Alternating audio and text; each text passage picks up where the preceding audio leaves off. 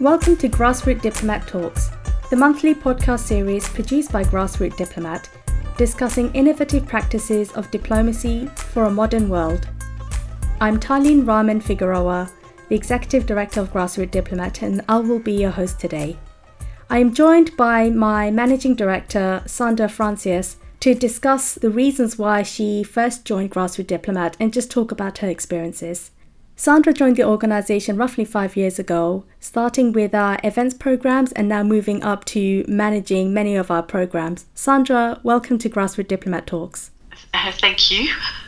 So Sandra, it'll be really great for our audience to know more about you and how you first started to work with Grassroot Diplomat. It was like 5 years ago. I just moved from France, had the opportunity to come here. And I was a fresh student completing my master degree, all ready to get a job in international relations. As a French citizen, a French national, I wanted to be a diplomat, and I knew I couldn't be a diplomat in the UK, but it wasn't a problem for me to find another job in international relations until I go back to France and be a diplomat. While looking for a job, I came across Grassroot Diplomat, and by researching what the company was, I came across this. I can't even explain. It just resonated. This was the vision, the mission of Grassroot Diplomat were exactly how I envisioned diplomacy. Because this opportunity was there, I was like, I can't miss it, and just applied. I'm very curious to know, what was your original reason in wanting to be a diplomat before joining us? I think that we all have at one point this vision of diplomacy, this really glamorous vision of diplomacy. I have always been in love with languages, love traveling around, and I was like, I want a job where I can use my language skills. By looking around, I found out diplomacy, and I was like, oh, yes, why not? I consider myself as an ongoing person, and I love to mediate between people to help resolve issues and problems. Then I was like, why not? Went into international relations studies, and I kept my goal of being a diplomat despite the challenges that I encountered throughout the years. As in France, they really tell you that it's an elite job. Not everybody can be one. So was it the fact that there was some sort of power, this eliteness like you described, to wanting to join diplomacy? And once you did join diplomacy from the private sector, how did this perception change for you? First of all, I realized that diplomacy is not reserved to a certain category of people. I think the private sector showed me that diplomacy is everywhere. It's not really reserved to state matters, to state organizations, wherever it is. Then I realized that I can be a diplomat, and I am a diplomat, even being in the private sector. And by meeting different people and actual diplomats in the public sector, I realized that being a diplomat in the private sector is actually better for me and is actually closer to my personality. So you mentioned being a diplomat in the private sector works better for you. What does it actually mean to be a diplomat in the private sector as opposed to the public sector? That's a really good question. Being a diplomat in the private sector for me is beyond the state, is beyond representing a country. For example, Grassroot Diplomat is really about grassroots and is representing the grassroots interest, the people interest to the state, to the governments, whoever this government is. This is how I see diplomacy in the public sector. Is more than representing a country to another country, is representing the population to the government.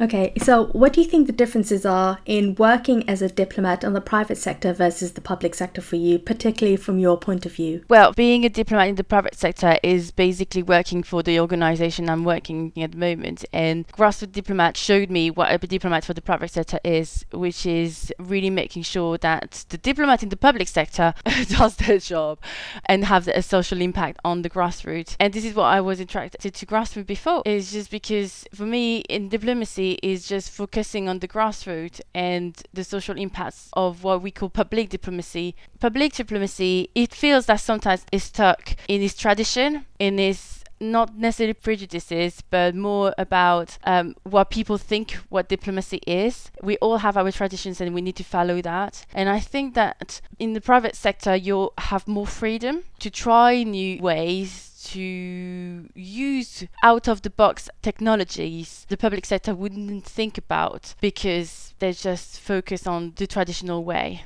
Over the past few years, obviously you've met quite a few diplomats and politicians working through some of our programs. It would be really great for you to maybe share a story of someone that you met in the public sector that really inspired you and trying to implement some of the changes through the work of Grassroots Diplomat.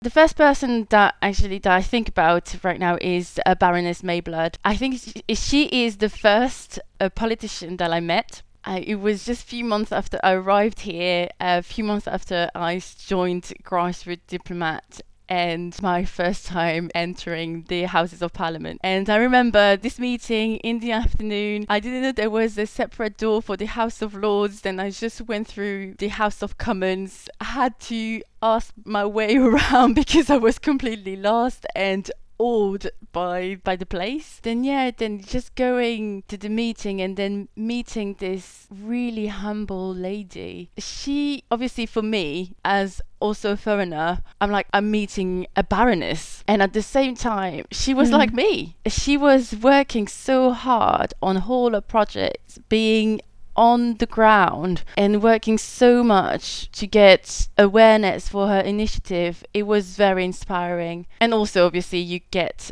faith in in humanity when you see so many people like her doing their best to have an impact on the ground and making sure that the people voices are heard at her level. And how was your experience working with the diplomats so far, considering that you are now working on the outside?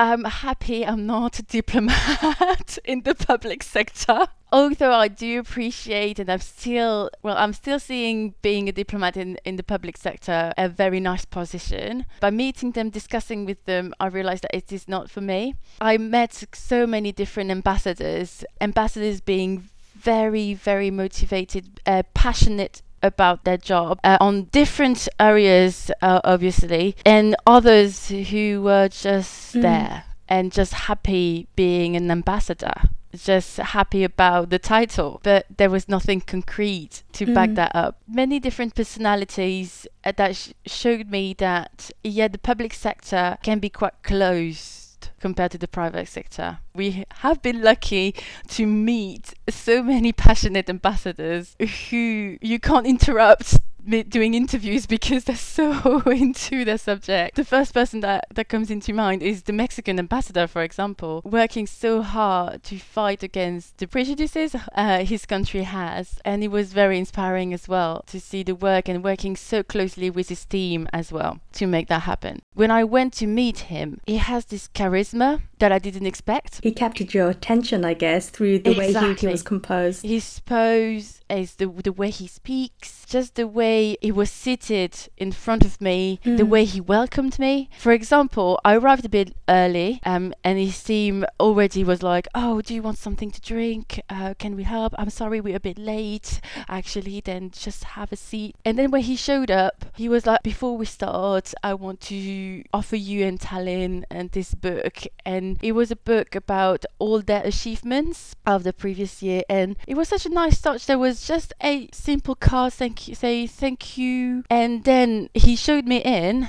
I could see that he was listening, which seems obvious. You're like, obviously people will listen to you when you speak, but there are different ways of listening. And with the Mexican ambassador, everything was like, "Oh, I'm with you now. You're there, I'm here for you." So he was able to show that his attention was 100% with you as opposed to just 50 or maybe 30%. Exactly. So you feel that that's quite important. I mean, I find that in diplomacy, rapport is so important. And unfortunately, many of the diplomats that I've worked with in the past, many of them fail to do that adequately. That they do it well, but not as well as I expect them to behave, especially in networking opportunities. So when you do have an opportunity opportunity to meet an ambassador, I mean, of course, it's very important that the meeting is mutually beneficial, both parties get something out of it, and there is a very strong relationship that comes out of the engagement from the very beginning. And I think one of the challenges that maybe us and other private sector organizations have is the fact that we have very limited time and we really only get one chance to, I guess, wow them. We only have one chance to really impress them, because if we screw up this one time, then we won't get the opportunity again. Yes, indeed. And I think that after this meeting is the ones that I remember the most. I realized that soft skills, like the one he just used on me that day, without knowing, most likely, is what is important in diplomacy, is relationship building. I wonder the reason if the Mexican ambassador had such a hold on you was probably because his background was in journalism, which quite a lot of people may or may not know. So as you can imagine, being a journalist, your focus is to get the information that you want, but also, again, to hold people's attention. So just as a career diplomat, so they've been doing that job for a very long time without having had any other former experience in something that I see quite often, whereby the diplomats that I do meet, many of them just don't know how to communicate, or they don't know how to get the message out effectively. I do agree. You could definitely see a difference between an ambassador who has been in the foreign affairs since the beginning and others who actually built their career in the private sector before moving to the public sector as an ambassador. If you could give advice to young people or young diplomats who are listening to this podcast, what would it be in terms of how to be more effective?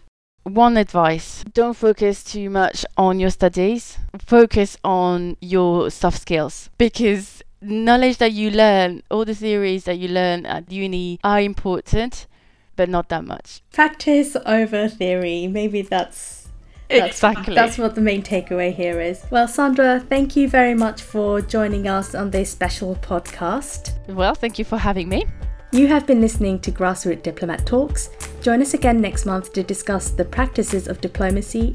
For further information, please visit www.grassrootdiplomat.org. I'm Tarlene Rahman Figueroa. And I'm Sandra Francis, and we look forward to hearing from you.